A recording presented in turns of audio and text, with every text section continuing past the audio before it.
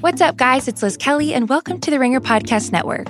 This week, to celebrate the 100th episode of the Rewatchables podcast, Quentin Tarantino returns for the third and final movie in his three-part series with us.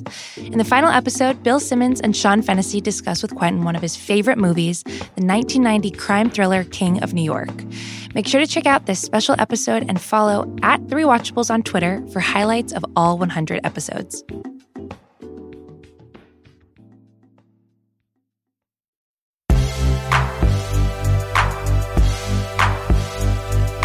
I'm Sean Fennessy. I'm Amanda Dobbins. And this is The Big Picture, a conversation show about Oneers, war, and the great Roger Deakins. We're joined by our Oneer, Chris Ryan. What's up, buddy? That's right. One take, Chris. On this show, we're going to be spoiling a movie. That movie is called 1917. So if you do not want to have that movie spoiled for you, I suggest you fast forward to our long conversation about Roger Deakins later in the show. 1917, of course, is dedicated to the memory of Sam Mendes' paternal grandfather, Alfred Mendes, a veteran of the Great War. 1917 is a latecomer and a new favorite at the Oscars. It's already a huge box office success. It's got 10 Academy Award nominations, unusually strong word of mouth among human beings that I've encountered, if not universal critical acclaim, something we'll talk about on this show. We're also going to talk about what makes this movie unique and about the work of Deakins, who is the cinematographer on this movie and really one of the great living film artists. Let's start with the movie. This movie is well known now as the sort of one-take movie, the no-cutting, incredibly stylized and choreographed film. Chris, I'm going to start with you. Okay. What did you make of 1917? I really respected it, if not entirely moved by it. So I thought it was just like a wonderful film to spend time with and go on this adventure with these guys and go through this journey and this trip through hell with them. But I wasn't particularly deeply moved by the movie. I think it really kind of repeats a lot of war movie tropes that are pretty well worn at this part, and a lot of the kind of emotional moments of the film are ones that I feel like are pretty well worn. Amanda, what about you? I just want to say that I really respect it is how you start a breakup. Just so you know, I want you to know I really respect you. It's not you. It's World War I.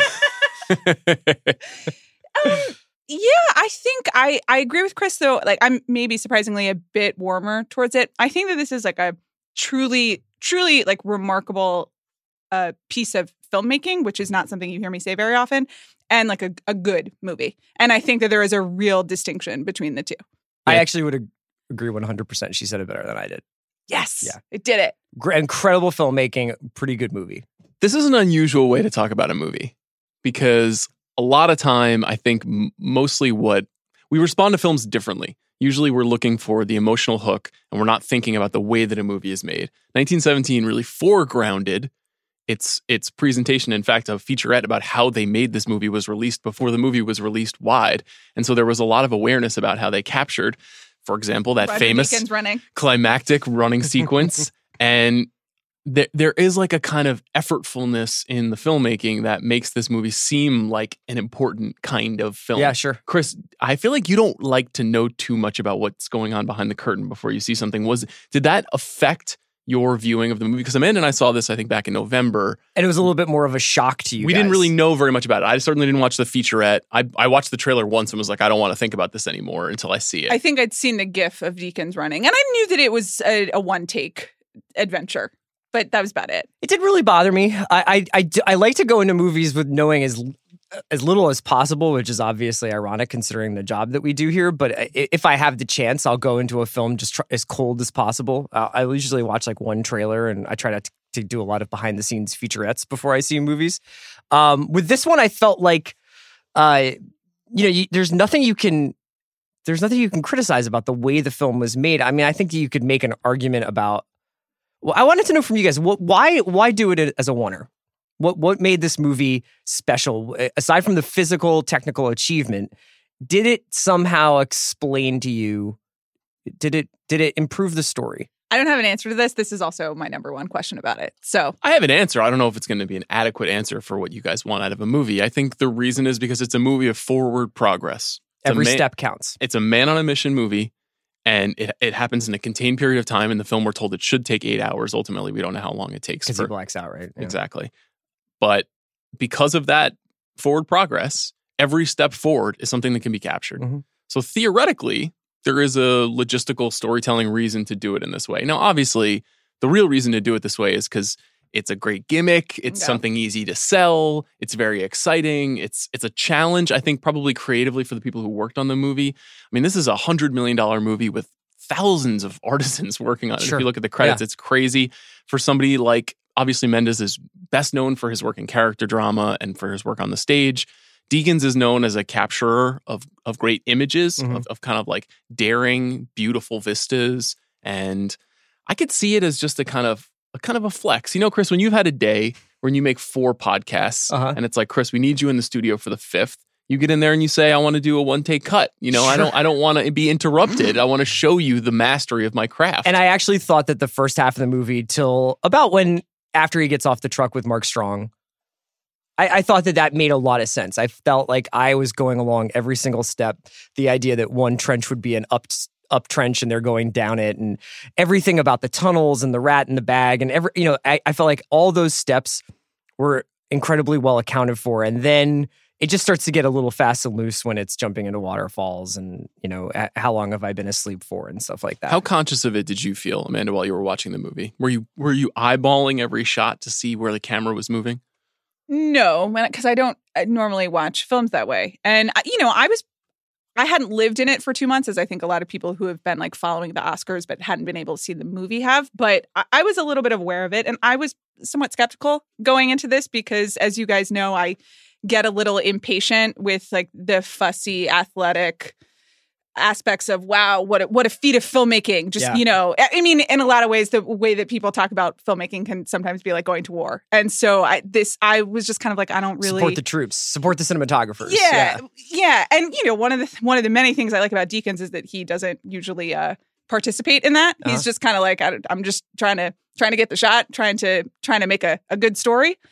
But so I was not watching the shots in part because I was like, I'm not really interested in how they did this. I'd like to have the experience. And to that end, especially as Chris said, the first 45 minutes, really until the blackout, it was working for me. I did find myself paying attention to the story decisions that have to be made to support this type of filmmaking. And I would like to talk a little bit more about that at some point, because I do think that it gets in the way, but not gets in the way, but you become aware of what they're doing. There are a lot of coincidences. How about that? I completely agree with you. Are you like more 100% approval rating on this? Where are you? I think I'm more easily enchanted by some of the technical feats of the movie, while acknowledging that it's not that hard to do something if you have enough money and enough people and enough time. Most films just don't have, this is a big budget studio war movie. It is the most like classical Hollywood thing that can be made. And so it's not that it's so difficult, financially or even creatively per se, but just the doing of it is difficult. And if you watch some of that behind the scenes work, you can see that not just these incredible shots of George McKay's character racing across across the trench mid-battle, but all of the trench work, all of the choreography, all of the thing, everything that apes Paths of Glory and everything that apes All Quiet on the Western Front, and the way that they're pulling from all this history of war movies, I think is impressive. I watched the movie for a second time over the weekend to prepare for this, and it really just does not work on a rewatch. Like, it's actually not fun to watch because all the tricks are evident. You're looking for every cut. The story is very thin, and once you know exactly where it's going, it doesn't really hold up very well. That doesn't necessarily take away from the feeling I had the first time I watched it, which was a real wow. I watched it. I saw it this weekend in the theater, and then I went back and rewatched it a little bit on a screener, and I was like, "Oh God!" Like the first time you see the tripwire scene in the tunnel, you're like, you jump out of your seat, and the first time the plane is coming towards the barn, you're just like, That's not happening, is it? Oh my God. Those were the two scenes in particular that played way less effectively for me the second time. And I think that knowing where the story is going and knowing the kind of boss levels of British character actors that he meets along the way. And, I got to say, we could get into this, but the presence of people like Andrew Scott don't do the two main characters any favors, because you basically are like, stop the camera. Like, I want to hang out with these guys in this dugout and find out why he's throwing holy water at their backpacks. Really? Can we talk about George McKay? Sure. I don't want to jump ahead, but I was like blown away by him. And I have not revisited the movie, which I don't know that I will. Yeah. And I think I had an ideal experience where I went to see it. I was affected by it. I thought he was astounding. I was like, I don't know who that is. I need to Google that person. I need to find out everything that he's doing. And I just kind of enjoyed the dollops of the other guys. Sure. But maybe I'm alone in that.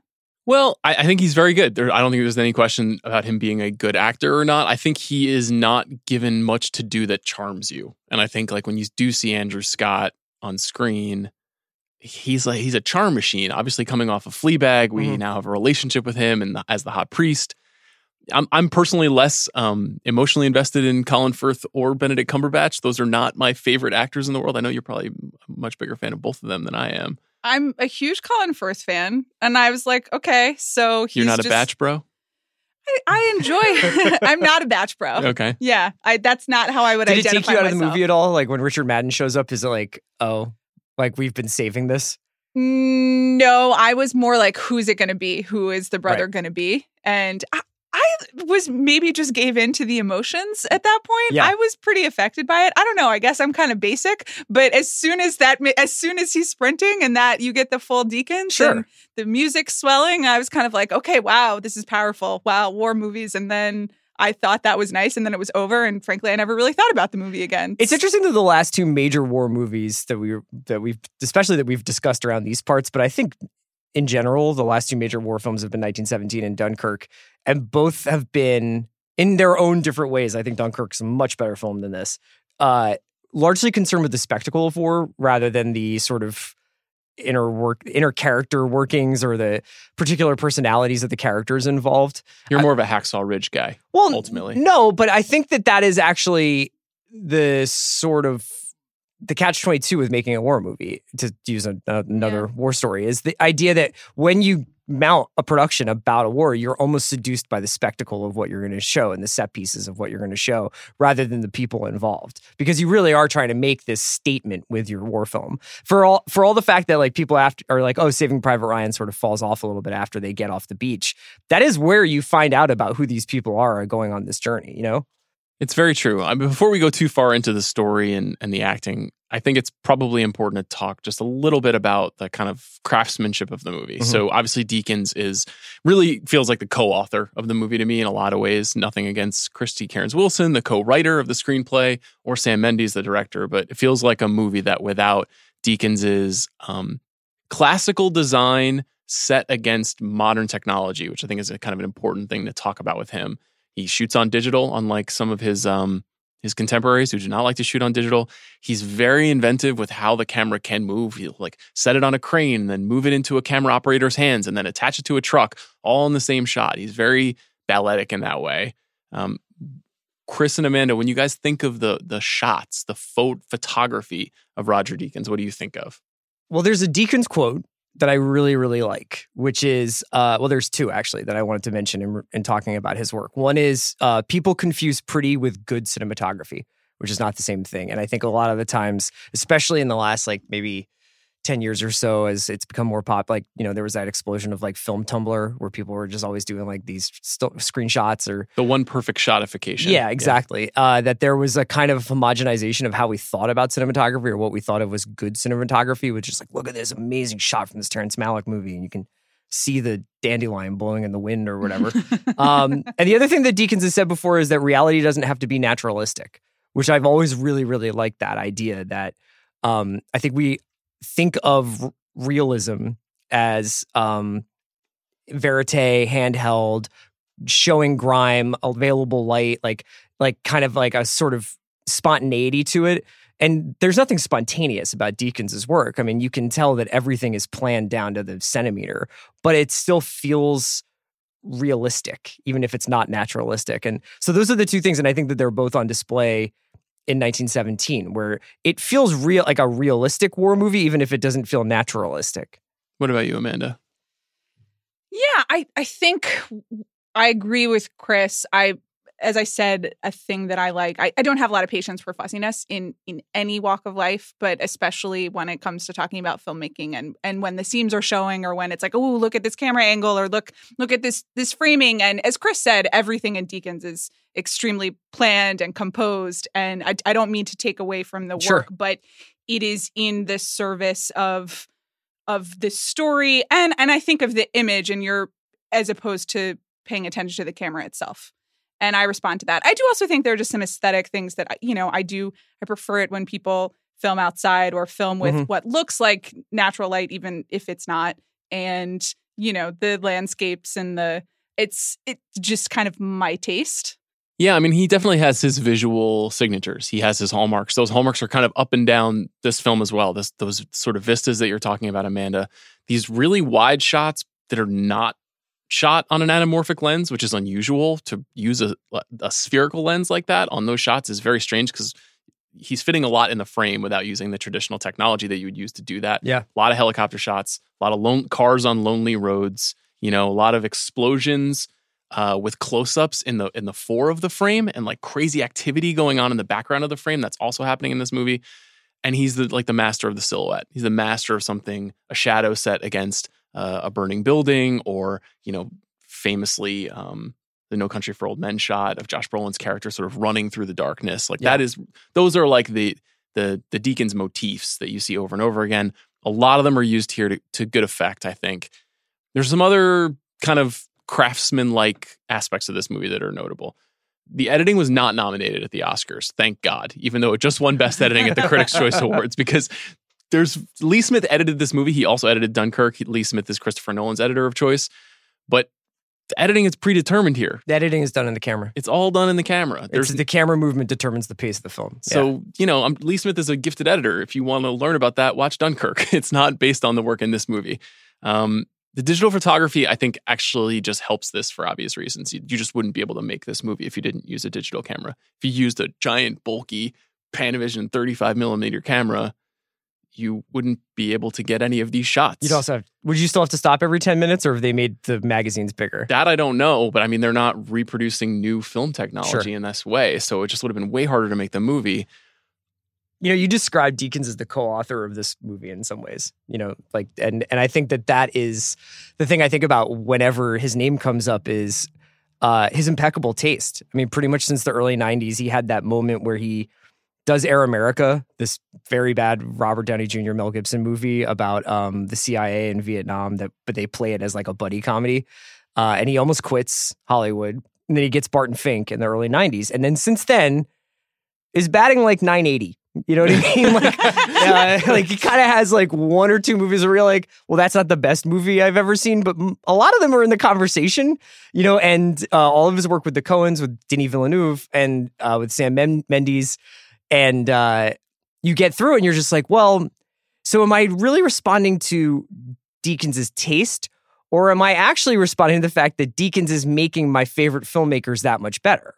It's an interesting question about what role a cinematographer plays in the execution of a movie. Every movie is different. Some people, the director composes all the shots and maybe they use someone who functions essentially as a camera operator. Mm-hmm. And sometimes it's a true collaboration. Sam Mendes is not as, say, technically gifted a film director as some of his contemporaries because he's a theater director. And so he depends on people like Deakins to help him make his movies. I don't think that's besmirching Sam Mendes in any way to say that. I did also, as I was going through the filmography, start wondering at what point your taste just becomes Deakins' taste. Exactly. I can't separate the two because I know I respond to those certain signature shots, and like that has become what, quote, good cinematography is to me. Sure. But he's that prolific and that good that often.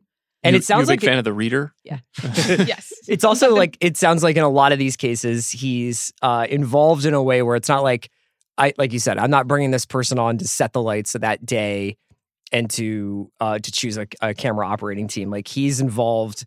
If you read about the making of Blade Runner 2049, which obviously was not a perfect film by any means, it sounds like Deakins was involved from the earliest stages of pre-production and conceptualization and looking at the architecture that they were going to try and replicate in that movie. So when you see a film shot by Roger Deakins, for the more often than not, I think you could consider him with the directors and writers like the author of the film. I totally agree.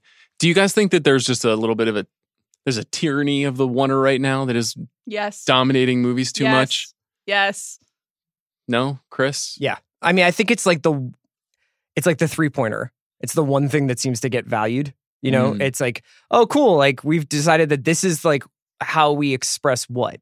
Like, what are we trying to express with a oneer? It's like and more often than Virtuosity. not. It's a dick measuring contest. Yeah, exactly. It's not about Sorry, but it's it not is. about It is. but it's not about evoking anything that's in the script or in the performances to show you something. Oh, okay, this is what it's like to go through this entire process unbroken or whatever. It's about, oh, hey, I conceptualized the set so that like we could do Birdman and like go up and down these stairs and outside of the theater and back in because what? Who knows? Yeah, I think in some cases it can be used purely as a visceral explanation, right? In Children of Men, that very famous shot is just to show you how harrowing the scene is in many ways. In The Irishman this year, it's a self note, it's an aspect of Scorsese's own career that he's commenting on and playing with, and it's not this virtuosic move inside the film. It's a note that these things are all sort of interconnected and that life is long and painful, etc. This one is like definitional. It's like there is no movie without this aspect. I don't think it's going to age well, but I don't think oneers are going anywhere anytime soon, maybe much to your chagrin. I actually don't mind the actual oneer itself. It is the conversation around it and the fact that it just assigns importance automatically to things that perhaps haven't earned it. I wouldn't underestimate a generation of people raised on first-person shooters, too, making movies now. I think there is like inherently a video game quality to this movie, and I think if you look at the fan reaction to the movie very early on, it's very male, it's very aggressive, it's very clearly like, this is my kind of movie. The 1917 reply guys are a real thing. It's a big thing. Yes. Yeah, it is. It's like a whole community. It started instantly. Yeah, I watched Manohla Dargis joust with them all weekend. On Twitter? Yeah. Yes. About what? About her negative review of 1917 as an empty exercise. And what were the dudes who were like, Team 1917, Colonel Severson for life saying? They were saying, you don't know anything about movies, and I do because I played Call of Duty. Right. And also, like, you're a woman, you wouldn't understand. And, movies about war are and men and filmmaking are important. It was like conflating all of the things. Okay. Under the wrong circumstances, and I don't think that this is actually fair for 1917 to be cast in this light, but there is a slightly Gamergate quality to some of the potential discourse of this movie. Now, I hope it does not get there, because it's a good movie. Like, I think all three of us actually quite like it, but I think I liked it the most of anybody. I think you did. That's so weird. I think, What? Well, you've only watched it once. That's true. That's the secret, guys. All your burners went to work this weekend. Amanda's just like, I hate 1917 Twitter. It's like, meanwhile, it's like I do Battle worry of the Zone. Yeah. I do worry a little bit, though, if it wins Best Picture, how it will be ripped from the hands of its creators and to become this sort of cause celeb for something different and slightly more toxic. We'll see. Maybe I'm just being a little bit. No, I think that's true. And even if we don't need to talk about the online little mob even any more than we already have. But I do think if it wins, then it becomes just a referendum on the type of movies that we value and the type of filmmaking that we value, especially in this year, that it is maybe not built to live up to. Before we should probably say what doesn't work about the movie. There are some things that do not work about the movie. Robust list here. There's a robust list of things that seem much more evident to me the second time watching it, as I mentioned. So the story is very simple. Blake and Schofield are going from point A to point B. That's it. They're just meant to inform the Devons that the Germans have set them up, and their oncoming attack is I don't anticipated because they cut the wire, so they can't just be like, "Yo, Benedict, don't do that." Exactly. Right. So one thing you really learn here is that the character development is not very strong in the film. We don't know very much about these men. We don't know very much about what drives them. Every time they do speak, it seems to be highly metaphorical. I want to cite, for example, the sequence in which they encounter some felled cherry blossoms, which is, upon second viewing, one of the worst scenes in this movie. Can I tell you, in the first watch, it wasn't. Is that the one where the guy's like strong? They will grow out of the stones even stronger. Yes, yeah. Tom and Baratheon is explaining the history of cherries, and it's not what you want in your movie. The passage of time is a tricky thing. We mentioned earlier that it seems like it's supposed to take 8 hours. Maybe with his waterfall shortcut, he chopped a couple hours. If he gets the truck and the waterfall, that's a nice little like whoop. How do you do like as an endurance runner? Like, can you run for 4 hours? Oh, you're asking me that. I'm asking you, Amanda. If I had to, probably. Okay. I mean, I would like have to walk and then run. So no, the answer is no. Also, it's just the footwear in this. It's like wet boots. Imagine the blisters. There all is a sorts of great stuff. shot that zooms in on their feet walking through the mud just as they arrive at the German when you get camp. X'd out when they hit the milk. That's right. Can't do milk. No milk for me. Yeah. That's they will grow old my because they drank lukewarmest milk take. That's you. Nice. Well done. What are some of the Deus Ex Machina moments that you wanted to cite? I mean, the truck that shows up right after the plane, which also, by the way, like you were surprised by the plane, I guess, but as soon as the plane was in the air, I was like, that plane is coming to you guys, run! Oh, I know. I just didn't expect like the German guy to jump out and continue his being super German once he got out of the plane. But then, I thought he was going to be like, God, thank God I got out of there. Man. And he turned out to be the Red Baron. I've had a Wednesday, let me tell you. Okay, but so that happens, and then Tommen, we're spoiling, okay? Tommen dies, and I think that's a sad scene. And again, I really connected to George McKay, so I was very moved by that. And then the camera just like pans right. At 30 seconds later, they're like 800 British soldiers. There? Yeah. And you're just like, oh, what bad timing. Yeah. They're all urinating against a wall, which is an interesting cut. I was impressed by Dean Charles Chapman, who plays Blake in the film, his ability to turn white as he died. Yeah, that was a good one. Was there some digital coloration going on there? His face is going milk. white. Yeah. Really kind of fascinating. Upon second viewing, I really struggled with the French woman and the baby in Accuse. That was not just completely unnecessary and feels like something we've seen in war movies 100 times. That's what I'm saying. Yeah. Well, maybe it is. Oh, right. That's because right. they set the milk up the so she original can have milk it to delivery the baby. person. That's right. Yeah. For anyone who's listening to this podcast that has not heard the hottest take, I am not a fan of milk. Or just like lived with Sean for the past like 6 months. I also, the blackout. Can we talk about the blackout? Sure. Because that's both like the passage of time and... You mean when he goes up to seek out the sniper? Yes. And the sniper shoots him? Or like what actually happens there? Why does he black out? I assumed he got nicked, or maybe he fell over or hit his head. I've only seen this once. Sheer exhaustion? Well, he falls back. Yeah. So I don't know what actually happened to him. Did he just hit his head?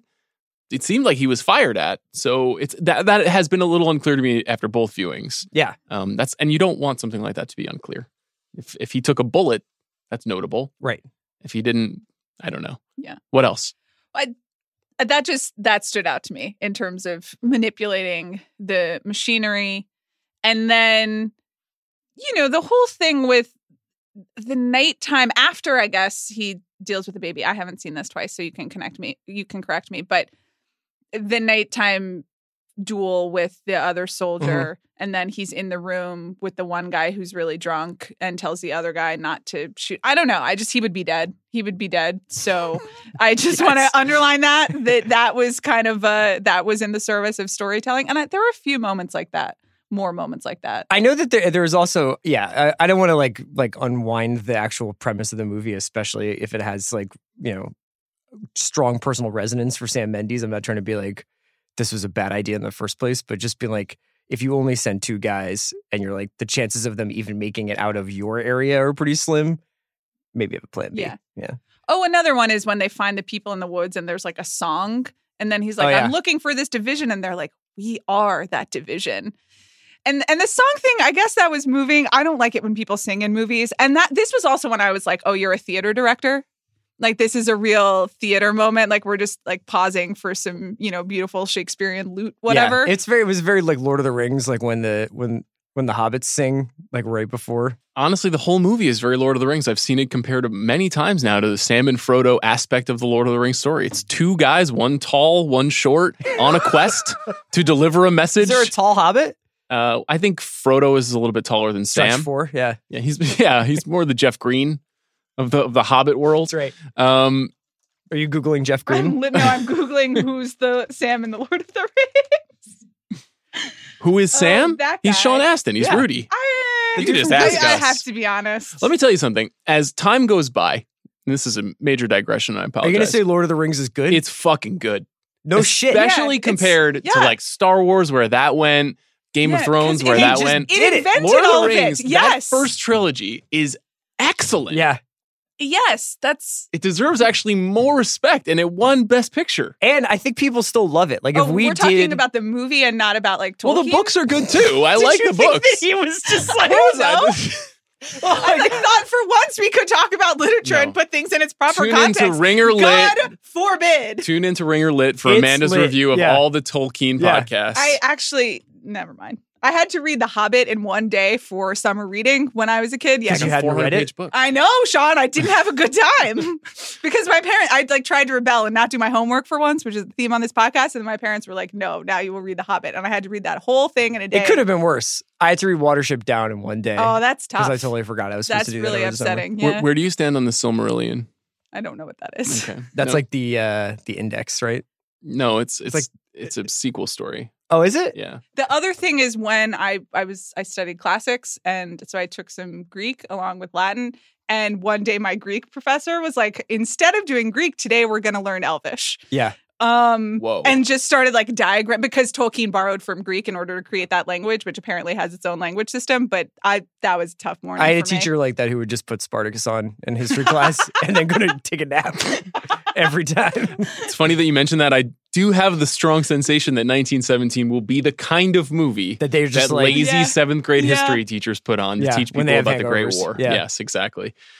Anything else to say about the weaknesses of the movie? I feel like, these are, I wouldn't say they're nitpicks, but they're what you said. They're Deus Ex Machina choices that make the story go forward ultimately. And that's kind of what's scratching at us. Yeah. And I do think that you become aware of the story sacrifices that have been made in order to serve the technical aspects of this movie. And that it's more of an exercise than it is a story all of the time.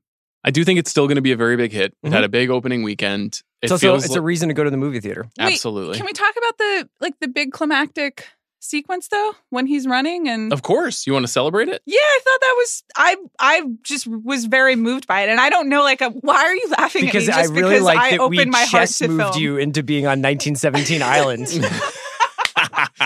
It's like Rook takes pawn too. It's life is full of surprises, but I did also think that. If we do a rewatchables, like the poster will just be you as both kids in 1917. And Sean and me in the plane flying through. Okay, Did you know that that when George Mackay ran into the two guys and fell down as he was racing across, that was not planned? Yeah. That's pretty amazing. But the rule was that they just have to keep going until someone says stop. So he just kept up and got going. I don't know. I just thought that obviously that is the climactic sequence and it's supposed to be emblematic of like what works in this movie. But, the pacing and he's walking down and you don't know if he's going to find everybody. And then it just kind of opens up. And I did feel like my subconscious Deakins alert really went off. And I was quite moved by it. I'm with you. I'm only a man made of flesh and bone. Like that sequence is unbelievable to watch. Incredible. It's so exciting. I think that there's, I was thinking about this a lot with Ford versus Ferrari, where it's just like there's so many parts of Ford versus Ferrari that even though you know what you're watching is like textbook dad movie corn dog stuff, you're just like, man, put a camera in front of a car. That looks pretty good. And there are certain things that still trigger your sense, like they get really, really inside your brain when you see them. It really does. So then after that sequence, you get Cumberbatch, who you love, which was a great moment for you at the end of the movie. That was amazing for you. Last man standing. Yeah. I don't care. Okay. I think he seems good. I haven't seen his at Marvel Doctor movie. Strange 1917, Amanda's burner. That's right. Oh my God. Remember when we did the superhero draft and Micah drafted Doctor Strange first? And I was like, who is that? Interesting time for Benedict Cumberbatch. Doctor Strange in the Multiverse of Madness does not have a director, but he does have a role in potential Best Picture winner. World War I movies. Mm-hmm. Where does it stack up? There's been, obviously last year, They Shall Not Grow Old was actually quite a fascinating movie. Speaking of Peter Jackson, this all ties together. Paths of Glory, Kubrick's movie, one of my favorite movies ever. All Quiet on the Western Front, Lawrence of Arabia, Grand Illusion, Wings, Gallipoli. You've got Wonder Woman down here, Amanda. You made a whole list, and I added one. Can I put a special shout out to Regeneration, which is I haven't seen that. British film from 1997 based on the Pat Barker novels, which were about Siegfried Sassoon, the poet who went and fought in World War I, and wrote quite a bit of poetry about it. And it was just about these three friends who went to go fight in World War I. It's really lovely movie. Is it better than 1917, Chris? Rank it, please, for Christ's sake. I think it's an interesting example of like what 1917 doesn't do, which is like these character studies of these people and how they were changed by what they went through. That is But not every movie has to be the same. It's true. That is, I would argue, the significant flaw of the movie is you ultimately are not emotionally connected to Schofield. You disagree? You guys are monsters. Okay. I mean, I don't think it develops the characters at all. And like I said, I think this is ultimately... I don't want him to die. I connected to him. I thought he was great. Though I do think that ultimately this movie is just more about the technical achievements. I agree. So quickly, the Oscar implications of this movie before we go deep into Deakins' career. 16 war movies have won Best Picture. That honestly seems low to me. It's been a long time. It's been 10 years since a war movie won Best Picture. Do you know what that is? One of your favorites. Not Saving Private Ryan. Nope, 10 years. Oh, last 10 years? No, I can't remember. The Hurt Locker. Oh, how about that? So recent winners include The English Patient, Braveheart, Schindler's List, Platoon, The Deer Hunter, Saving Private Ryan famously did not win. It lost to Shakespeare in Love. Forgot about that. This is interesting because we are not really as much of a warlike people as we were 10 or 20 or 40 years ago. I'm not going to politicize this conversation, but I do think that everything that happened in Iran in the last 10 days and the public response to that incident indicates that there is less emotional commitment to the idea of sacrifice in a war than there was in Hollywood, at least 50 years ago, when it felt like, when commemorating World War II, when there were still a significant amount of survivors in a war like that, I do feel like things culturally in this country, and that is not to denigrate anybody who serves or anybody, anything like that. That's not really what I'm trying to say. I'm just trying to say our interest in this sort of story, I feel like, has been somewhat diminished. That's culturally. A really interesting point. So I would argue that the films about Vietnam tended to articulate a pretty anti-war message. Yes, that's actually not what I'm saying. And I'm not saying that they're... No, I'm not saying that you think that these are pro-war, but they sort of memorialize the experience of going to war in a way that kind of... I think the abstract nature of war in America for the last 10 years has changed the country's relationship to war, and particularly the way that pop culture kind of cycles it. So the conflict in Afghanistan is horrible and has been ongoing for over 10 years and seems inescapable in many ways. But it's very much more difficult to wrap our minds around than the bayonet-riddled 1917. It's just a different sort of fighting. And whereas in 1998, when Saving Private Ryan came out, the reference was still World War II and Greatest Generation, and to Chris's point, Vietnam. Exactly. Yeah. And I'm not even really making a sweeping statement here. I just think it's interesting because I feel like there are fewer war movies than ever, and there are not as many of those sort of fusty miniseries on TV about this sort of thing. This movie is weirdly a rarity. It's partially because studios don't want to make them, but I do think it's partially because our relationship to war has changed a lot. Sure. So it'll be interesting to see where, as you know, in the 90s and the 80s, these movies were hailed routinely, if this thing will go all the way. You guys got up with the sunrise to start talking about the Oscars this morning. Is this the third way candidate? Is this the, like, you know what? Nobody's going to be mad if 1917 wins. It's interesting. I don't know whether this is the third way candidate or whether Once Upon a Time is the third way. And I also don't know whether the third way is the one that will win. Like if Joker is one side and say Parasite is the other. Yeah, but I do honestly I do honestly think there's a real 1917 contingent on its own, independent of Joker. And it's not like, Parasite. oh, it's my favorite second favorite movie of a lot of people. It's actually people who I do think there's obviously just a huge amount of craft support with good reason, because a lot of people worked very hard on this. Sure. And they pulled it off. And then I do think there's an older part of the Academy that still responds to serious war movie as like what the Oscars are about. Mm-hmm. I agree with Amanda. I think that the Academy is still very old. That despite everything I just said about our relationship to movies like this right now, there's still a significant amount of people who are connected to this kind of storytelling. I think there's huge support for Deakins. Huge. At the screening that I went to in November, it was like a shotgun blast standing ovation for him. Really? People rose to their feet immediately when he walked out for the Q&A and were roaring for him. And we'll explain why when we get to doing his Hall of Fame shortly. This is really the most wide open Best Picture I can remember. I thought that last year when Green Book seemed like it was bizarrely creeping into the lead, but I couldn't really take that seriously after the Globes when Bohemian Rhapsody and Green Book won. I think I wrote a column that was literally like, this is the most wide open Best Picture race I can remember. This is actually the most wide open Best Picture that I can remember, because I don't know if there is a single authentically prohibitive favorite in the mix. Feels like 4 movies that are all 3-1.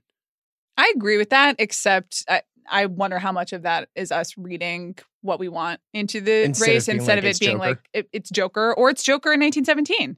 Could be. And and I can really see a world in which Joker in 1917 split Best Picture, Best Director.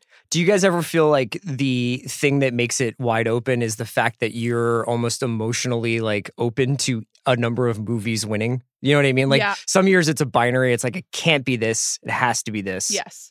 Then some years where it's like, well, I'd be happy if Marriage Story won. I'd be happy if Irishman won. I'd be happy if Parasite won. I'd be happy if Once Upon a Time won. It's a very good question. I'm pretty open-minded about almost every movie winning, which is rare. The year was just that good. I think that there is an inherent panic related to what happens if Joker wins because of the dialogue around that movie. And I said it earlier this morning, like even Joker winning, Joker is like a lot better than a lot of movies that have won Best Picture. Mm-hmm. We can't overlook that this is the Oscars. This is not the Pulitzer Prize. Like the grade inflation here is significant. So yeah, that's probably a big part of it. And I see like 6 or 7 possibilities on Best Picture, which is just so unusual. I'm less open-minded about Joker. but only again because there are I thought it was such a great movie. Yeah, there are so many movies that like made it close enough that got nominated for Best Picture that I'm so excited about. Especially, there is something about a Joker 1917 combo that even though Joker is a comic book movie and those films have not had a lot of success traditionally at the Oscars, it feels like really old school. It feels like, we made all this progress or whatever. Sure. Things have changed, except like we're still rewarding these same types of movies. Yeah. I think the only thing that wouldn't feel old school winning, though, well, 2 things. I think Little Women wouldn't feel old school, and I think Parasite wouldn't feel old school. Little Women would feel slightly old school. I mean, things with hoop skirts have definitely won Oscars before. Sure. Now, like I would argue that Greta Gerwig like entirely renovated and resuscitated that genre, but it has hallmarks, right? But it's true for so many. Irishman, Once Upon a Time in Hollywood, even Jojo Rabbit to some extent, given that being a World War II story and the nature of kind of colliding comedy and drama, like the way that Ernst Lubitsch would. Like there's a lot of historicity, I think, in the race this year. Parasite's the only movie where it's like, this is a movie made, produced, funded in Asia. That there is not precedent for a movie like that rising to the top of the heap. So we'll see. Shall we talk about Roger Deakins? Yeah. Chris, this is your first Hall of Fame. Oh, in the fall, Amanda and I did an episode about Tom Hanks. We looked at Tom Hanks' entire filmography. Except for the 21st century, because Bill's wiped that from the map. No. We talked about the 21st century, which is important. Did we include any films from the 21st century? Captain Phillips, did that make the cut? I think maybe at the end of the day, we put A Beautiful Day because he was good. Did we? I think so. Okay. Well, he's Oscar nominated for that film. So if we did, then that's fine. And also, he was very good as Mr. Rogers. He's a wonderful actor, Tom Hanks. So we did a Hall of Fame episode about Tom Hanks. We chose his 10 essential performances. Deakins, we're going to choose 10 movies. Now, looking at his work, I mean, he has been the director of photography on well over 40 films. Mm-hmm. Closer to 50 films. He's got an interesting career. Now, I would assume, and you guys correct me if I'm wrong, we're not going to be choosing any movies from the first phase of his career. The documentary stuff? Documentaries and shorts made in England. Mm-hmm. So essentially the first about 10 years. Yeah. I mean, this is a collaborative effort. We're not at war with each other. So if you want to nominate something, if you want to do, if you at least want to put it, because we'll go through and everyone can say, I think this should be in consideration. At the end, we make cuts. I can't pretend to have seen a lot of these films, so I just don't know. Maybe his work on the Zimbabwe documentary. He spent a lot of time in Africa making documentaries in the early part of his career. Maybe it's brilliant. I don't know. I don't even know where I would find it. I'm not sure how I could watch it. A lot of these films are smaller. He's famously said, make documentaries first, then shoot features, which is interesting for such a compositional mind. So we're going to essentially move past the first phase the of his first career. phase of his career. Okay. And maybe that's something that we'd all like to do. We'd all like to move past the first phase of our No, career. I peaked early. You did? Yeah, you gotta go back to my early 20s to find the good stuff. You are literally the number one case in my life for just give it some time, because he will I grow don't know. into What a about the beautiful black rose.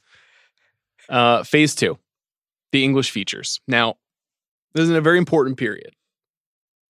England at this time and the films that are made at this time are kind of fascinating. Who are like significant figures in this moment? Like Stephen Frears, people like that. Alex Cox. Alex Cox works with Deakins here. I would say, to me, there's only one majorly significant work in this time, and that's Sid and Nancy, the Alex Cox movie. Yeah. Amazing movie. Amazing movie. And goes towards what we were talking about before with naturalism versus realism. There's a lot of seemingly very realistic moments in Sid and Nancy that are obviously, if you watch them, painterly in their composition.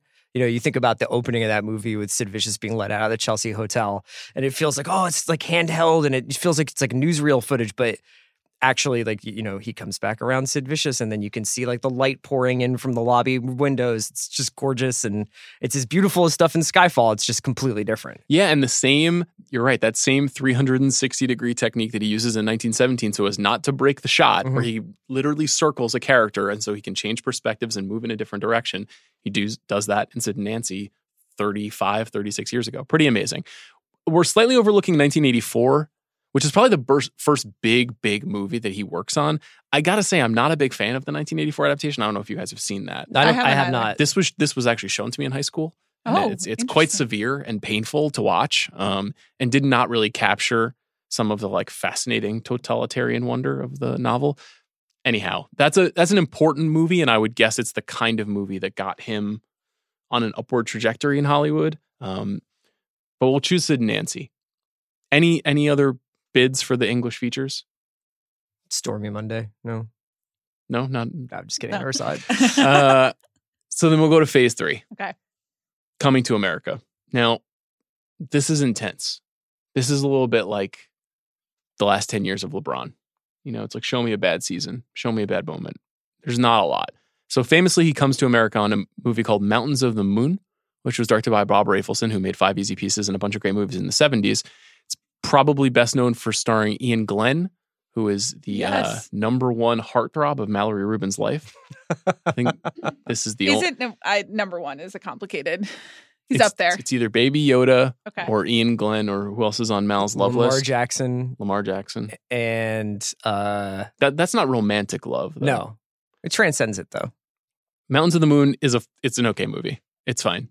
But this does signal that Deakins is going to stay. Chris, you mentioned the Air America story, a sort of bungled buddy comedy set in the world of the CIA. Not making my list. The Long Walk Home, not making my list. Then we get to Homicide. Very cool movie. So I feel like this is really where his like legend starts to grow, because it's this movie and the work that he does in this movie that the Coen brothers see, that John Sayles sees. This is an early David Mamet movie. That is essentially like a crime procedural. Is it Joe Mantegna? Is he the star? Yeah, I mean it's basically split into 2 halves. The first half is like a kind of a cop movie, and the second half is an exploration of like Jewish spirituality. So it spoke to you on 2 levels. Wow. As a cop and a half Jew, yeah. I was wrapped. I'm not going to nominate Homicide, but I'd like to cite it for the historical Why record. aren't you nominating it? Because we'll cut things at the end. We're going to have to cut a lot.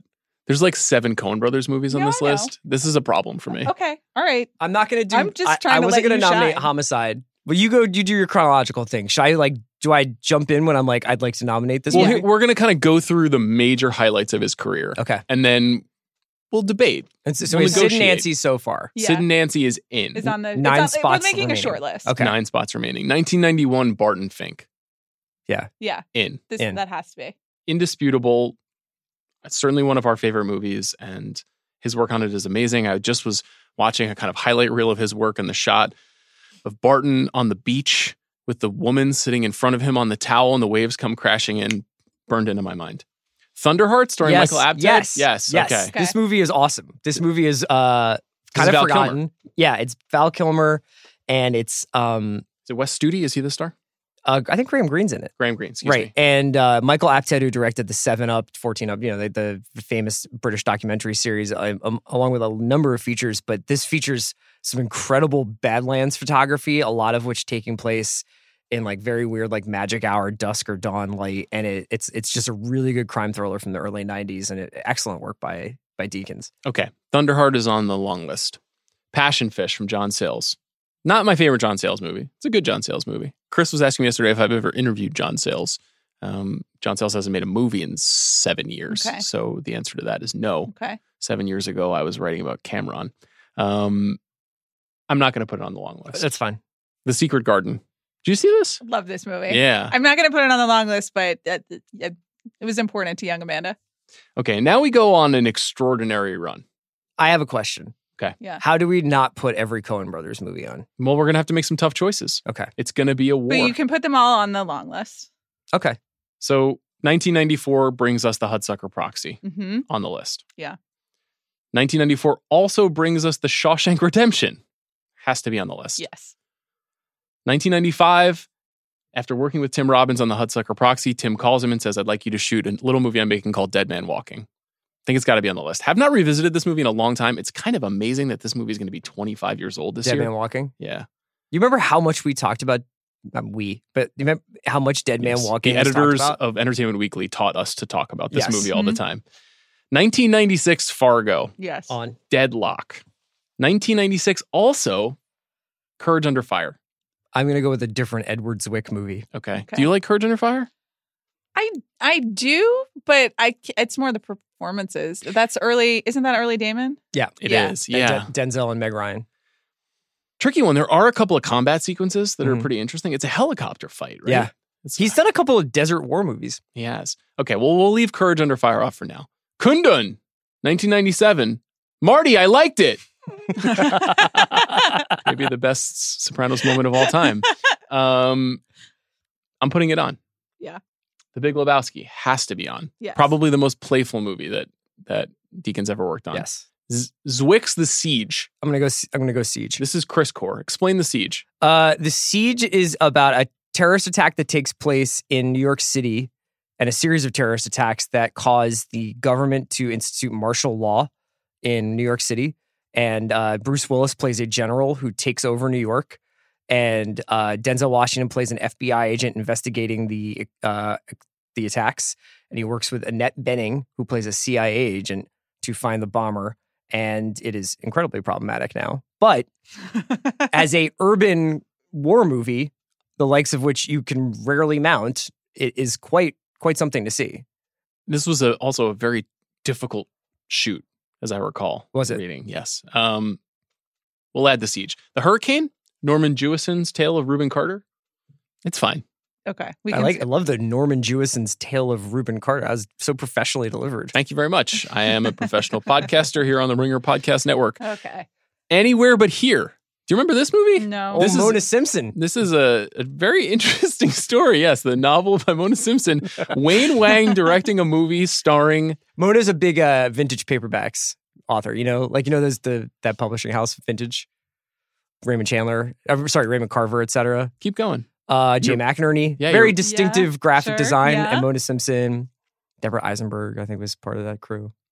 Who are the stars of Anywhere But Here, Chris? Natalie Portman. That's right.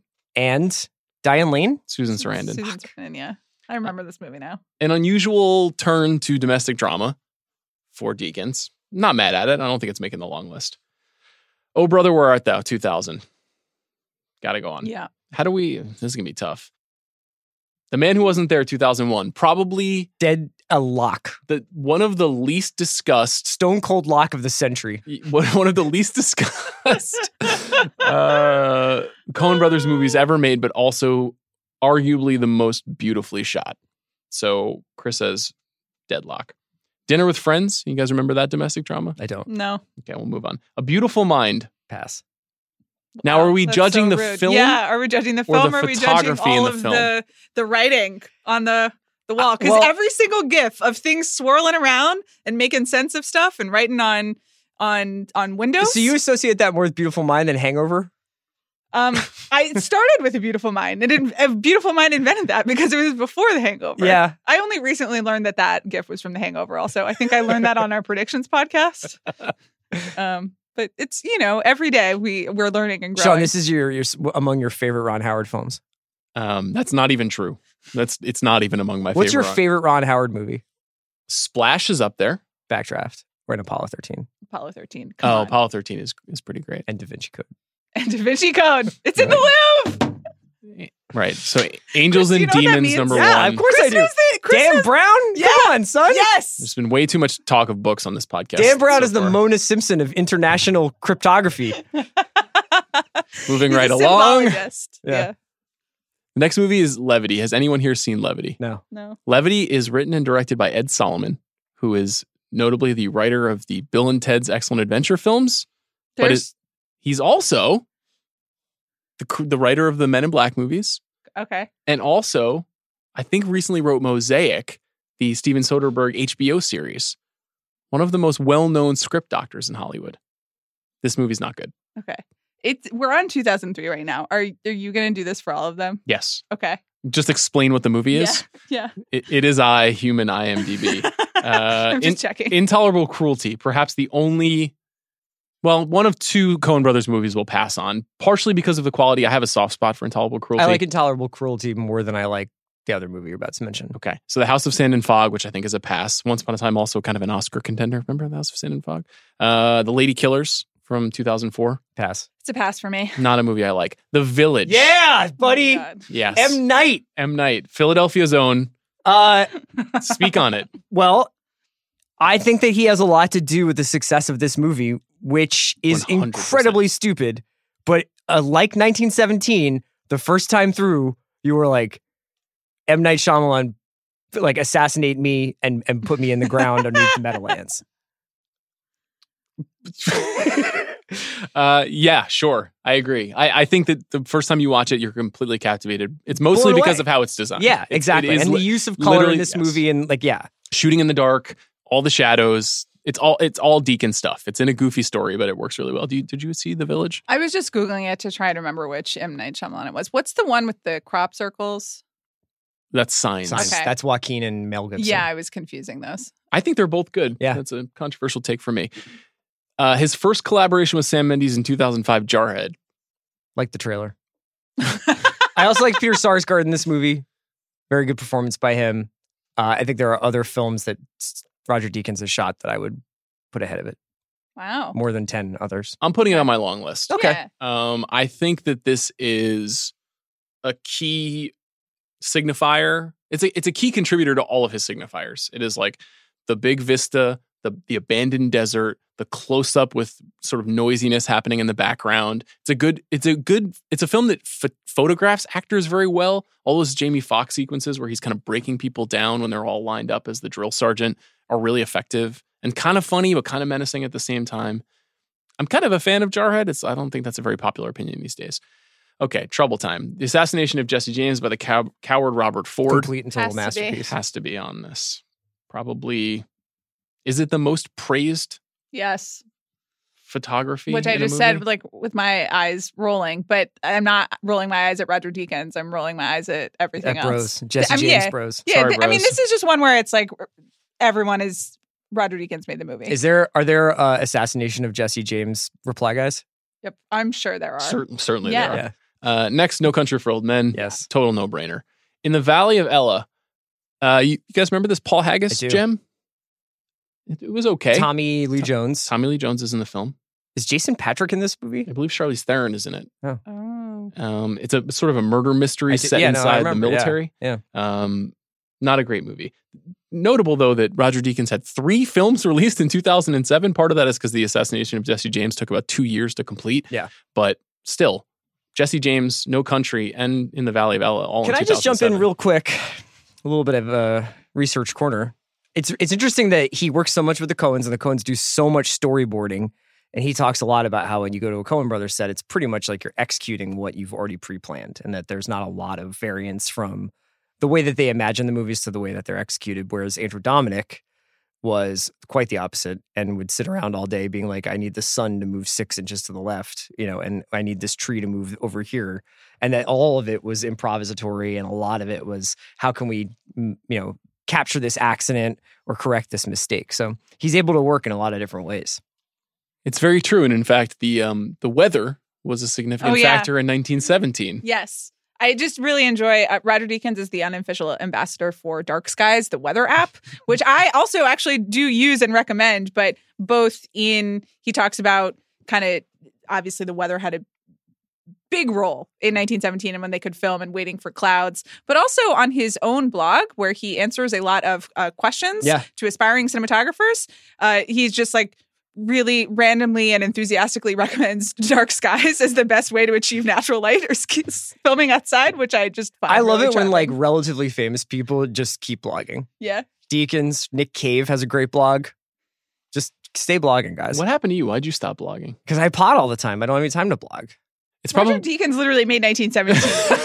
Okay, and like but he doesn't have to watch the Bucks. You know what I mean? Like all he does, he makes every damn year. You are the 1917 reply guy. And then he shows up. He was answering them like an hour ago. He checks every day to be like, "Hey guys, Did thanks Roger so much for Deakins commenting." watch the Bucks this weekend? That's what I want to know. Probably.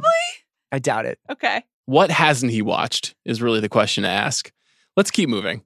Revolutionary Road, another Sam Mendes movie that, against my better judgment, I'm a big fan of. Got to put that out there. Really? Yeah. Why would you? So, you don't like this movie?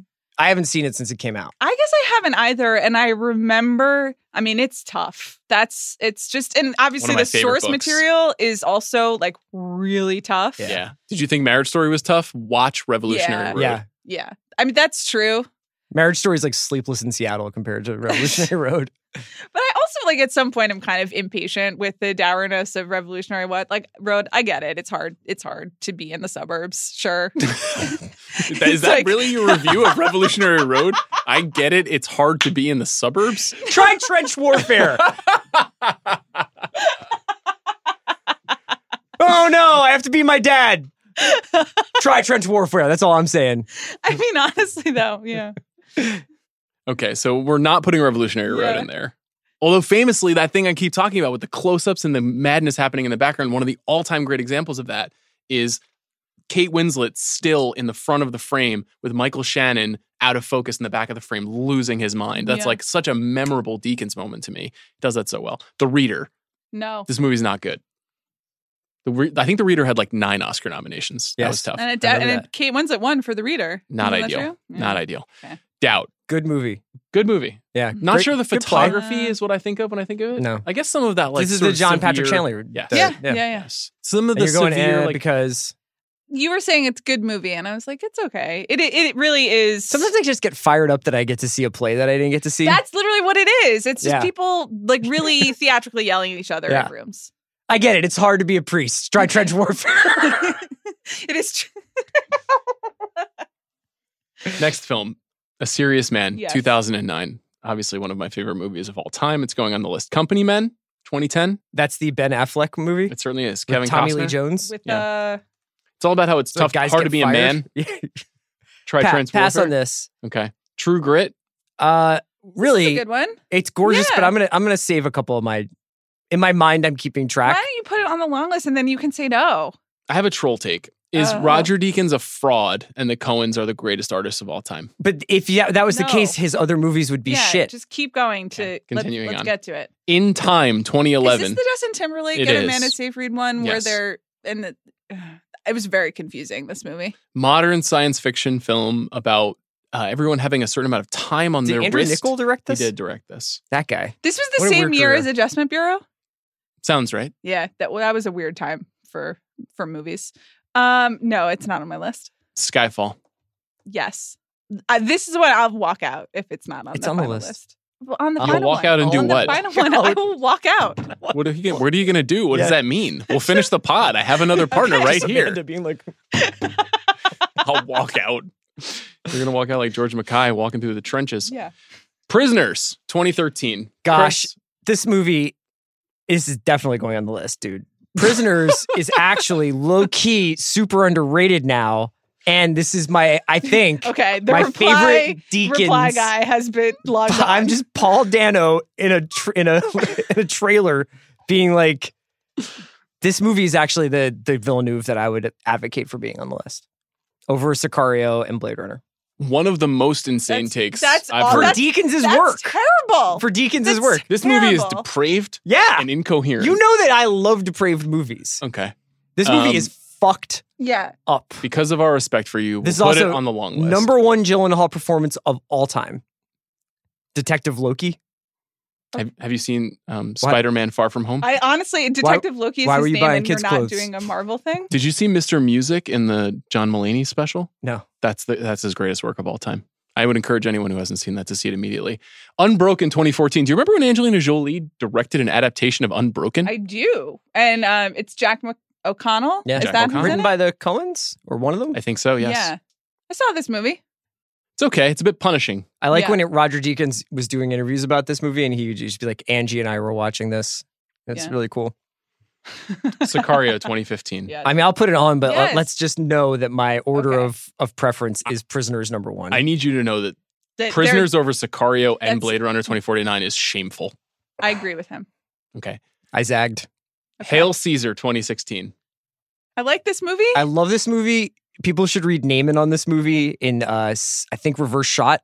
He wrote a really amazing, sort of reading of the symbolism in this movie. So interesting tidbit here. This movie was really, really influential on Deakins going full digital because he had such a hard time dealing with the labs on the film when they shot the movie because there are so few options for film development now and for treatment of film footage. And because I think they really lost a lot of stuff in the shoot because of their inability to convert. And so now I think you'll only see him shoot in digital, which is kind of fascinating. Blade Runner 2049. Yes. Put it on the long list. More a collection of incredible images than a good movie. But the images are so incredible that I really would love to see this on the big screen again. I'd also love to know about what happened to this movie. It was interesting reading interviews with Deakins where he's like, well, we wanted to shoot it in London. And it was a lot of the architecture was supposed to be this brutalist architecture in London. And they obviously had to shoot it in Budapest, I think. Yeah. And in some interviews, he's like, it's really great because Denis is going to get to really tell his story and not have to worry too much about the first movie. And that obviously wasn't the case. So I'd be curious to know what ultimately happened to this movie, which I still am fond of, but it's very long and very, very weird. Deakins didn't make one movie this year. He made two. That's true. And the other movie he made is called The Goldfinch. Yeah. I think I might have said it when you and I podcasted about this movie earlier this year, but I did think it was beautifully shot. It was. I think it looks great. And unfortunately, the adaptation doesn't really hold up to what's on the screen. Yeah, the Vegas scenes were very beautiful. And Same thing, desert vistas. Totally. And even I thought the New York, the kind of on the, they weren't on the New York street all the time, I would imagine, but kind of setting it in the city of New York was... You wanted to be a part of that world. Absolutely. I wouldn't put it on my long list, but his work in that film was good. And then, of course, 1917, which, is almost certainly going to be his second Academy Award win after his win for Blade Runner 2049. We didn't even really talk about how Deakins, for years, had been the Susan Lucci of the Oscars. Yeah. He really was the most nominated person who hadn't won in his field forever. Be interesting to see him win 2 in 3 years. Would you put 1917 on the long list? Sure. Okay. I do want to cite one more thing for you two who do not like animated films. Rango! This is very important to me. And it's important to explaining the artistry in animated movies. Roger Deakins is the leading consultant amongst digital animators in the world. You know what this means, right? What does it mean? He gets a free lunch and he's like, great drawing. If that's all he was going to do, they would just hit him up on his blog. But he comes to Pixar. Got to get that free. Or he Pixar comes to Universal. Commissary. He's worked on WALL-E, How to Train Your Dragon, Rango, The Guardians, and The Croods, and the How to Train Your Dragon sequels, and including this year's sequel. You guys are gonna give me a wedgie about the prisoners. I am not a part of this. But How to Train Your Dragon 2 is canon. Do not group me with Sean on this, okay? I'm not going to be shouted down on my own podcast about animated films. All Roger Deakins agrees with me that How to Train Your Dragon is important. Yeah, he agrees with the zeros in his bank account. You'll have to watch the films to find out. I'll never know. That Lassiter money. He's just like, drop the bag. Let's go. Before we cut our list down, I'm going to just cite a couple of Deakins facts. So we mentioned a bunch of his collaborators. The most is the Coen brothers with 12 movies they've made together. Sam Mendes, they've now made 4. Denis Villeneuve, they've made 3. Are the Coens making a movie right now? I know Joel has Macbeth. I don't know if something has started after Macbeth. The standalone single Coen Macbeth with Frances McDormand and Denzel Washington comes out later this year. Deakins' big influences. It won't surprise you to hear Jean-Pierre Melville, Andrei Tarkovsky, Akira Kurosawa, Kenji Mizoguchi, and Luchino Visconti. You know, Army of Shadows, Stalker, Seven Samurai. These movies are suffused in all of his movies. Those big vistas, those triumphant shots of people shot from below to look more powerful than they are, the shadow, the light, all that stuff is in all of those films. His favorite movies of all time that he's listed. Pretty good list. Wild Bunch, Come and See, La Dolce Vita, Dr. Strangelove, Le Samurai, Army of Shadows, Once Upon a Time in the West, Rocco and His Brothers, a Visconti movie I just watched 2 weeks ago, The Passenger, and Paris, Texas. Those are all incredible movies. Yeah. I can recommend every single one of those And movies. I've been on a real Jean-Pierre Melville run over these last 2 years, really, but like they're all on Criterion. You should really watch them. I want to read this quote that he gave us, which is notable, especially in the context of talking about something like Blade Runner 2049. The biggest challenge of any cinematographer is making the imagery fit together of a piece, that the whole film has a unity to it, and actually that a shot doesn't stand out. In a way, it's a false compliment when somebody says, oh, I love the shot where such and such. Actually, you shouldn't love that shot. You should love what's happening. You should be in the story. Somehow that's taken you out of it. Very relevant to the conversation we're having about 1917 too, and kind of what Deakins brings to the table here. Let's see how many films we have on our long list, shall we? 23. This is going to be hard. Are you guys going to X me out on Prisoners? Pick a Villeneuve. We'll start with a Villeneuve. Are we going to be cute or are we going to be honest? Just outvote me. It's okay. This is a democracy. I vote Sicario. I vote Blade Runner. Well, then what are we going to do here? I'm going to go with Sicario then. Yes. Well, then Thank Sicario you. gets it. So we're nixing Blade Runner and Prisoners. Yes. This gets us to 21. Okay. Skyfall has to be on. Has to be on. Skyfall has to be on. Lose True Grit. Okay. Lose True Grit. Serious Man, this is a tough one. Tough one for me. I'll fight for it. Okay. Let's leave Serious Man. I think let's do what we absolutely have to have. No Country and Assassination. You Yes, have to have. Just absolutely. Jarhead out. Jarhead out. Village out. Village out. I think you should do Man Who Wasn't There. I think, oh brother, we can lose. Sorry for going okay. fast. We're already sitting on 6.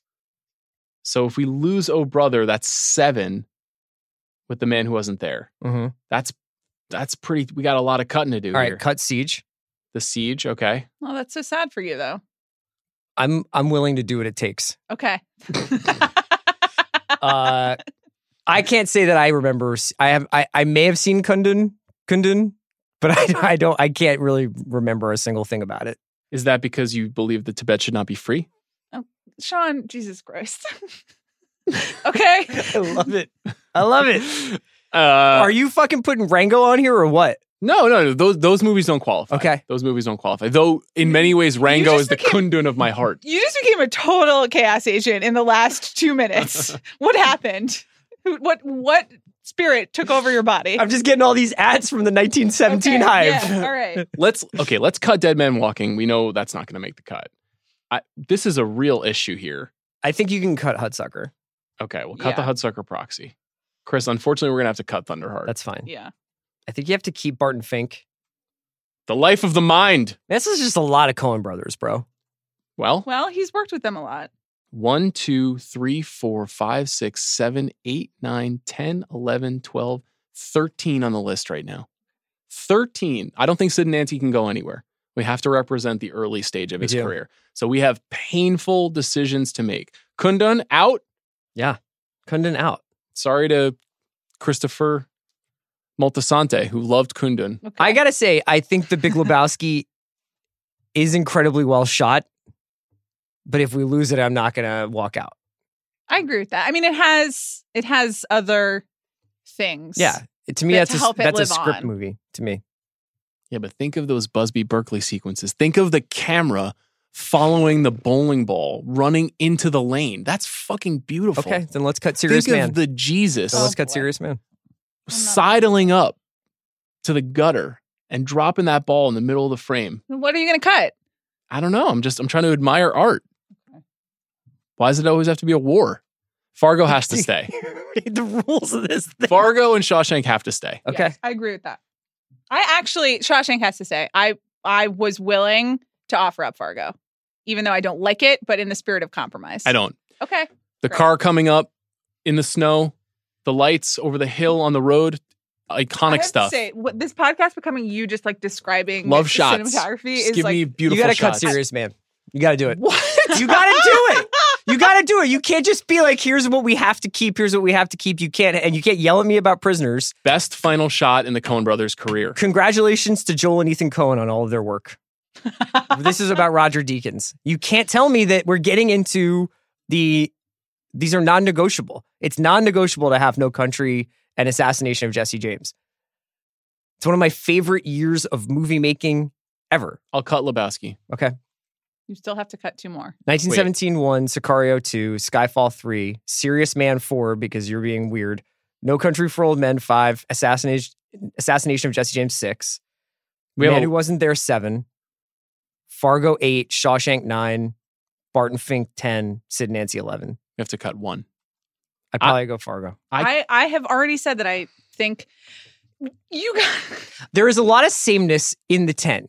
We're doing a lot of Western vistas. We are doing a lot of like rich, outdoorsy, neo-Western stuff here. Whereas Fargo is just like the whitewashed Great Plains. Actually, not Great Plains, right? Minnesota? Land of Lakes. Chris, Fargo's in North Dakota. That's right. Sean is just glaring at Chris. This is like angry Sean body language. I'm just going to narrate this breakdown in real time. Nostrils flaring. Where's Rango set? Also in the American West. That's like also in The Life of the Mind. And that's a frog who's a sheriff, right? He's not a frog. He's not a frog. He's a gecko. Is he sheriff? Just... Is that like a top 10 frog sheriff movies? Where's Rango at? This is a shameful podcast. I think we need to stop and delete this. It's so funny when you get so mad. Suggest one cut. We did. We suggested Fargo. What's wrong with you? You won't let us get rid of Serious Man. You want to keep the Man Who Wasn't There, but not Fargo?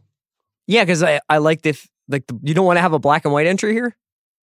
What does that mean? Okay, why did we get to the short list in the first place? Let me ask you this. Should we You said it's their most beautiful movie. Should we? Of the Coen brothers. I did say that. Who we've nominated like 18 movies by them. Should we cut 1917? Fuck yeah. Punch it in right here. Sure. That's you. But will you respond to all the reply guys? Yeah, no. Personally? I will forward them all to you at Sean Fennessy. It's EY, Sean, and then just so you just spell it hit right. them with the Rango meme. I don't think we can take Blade Runner 2049 and 1917 off the list. I was going to say, if we're doing objective Apex Mountain-ish type thing, then you have to keep. Wait, Blade Runner's back on? If you want to do, cut that. If you want to do Blade Runner instead of 1917, I'll go with you on that journey. Let me add one twist to this conversation. It's just a factoid. Roger Deakins is 70. 70 years old. No, older. He was born in 42. No, he was born in 49. Oh, I thought he was born in 42.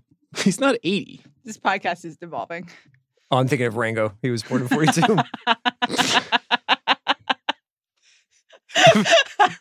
I just can't. But frogs kind of like peak in their 80s, you know?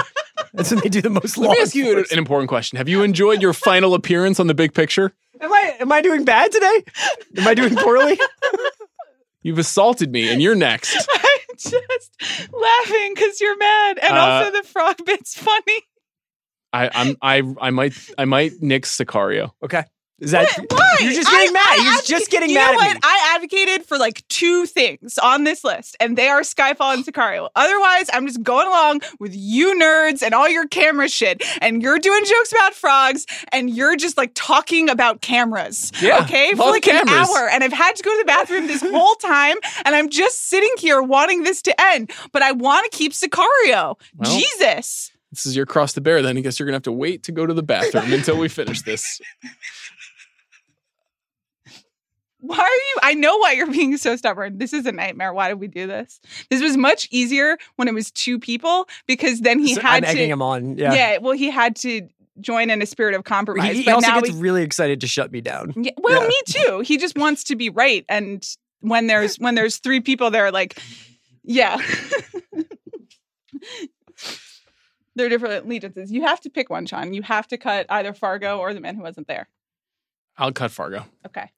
You don't feel good about it, though. I feel horrible about it. Horrible. Well, Horrible. What an amazing career this man has had. I hope you guys have enjoyed your amazing careers, which are now over in the public consciousness and on the big picture because of these shameful acts for which you will never be forgiven. Congratulations to both of you. Justice for prisoners. Thank you for listening to The Big Picture. Chris, thanks for being here. For the last time. Amanda and I will be back later this week. We'll be talking about the most anticipated movies of 2020. If she's still alive. See you then.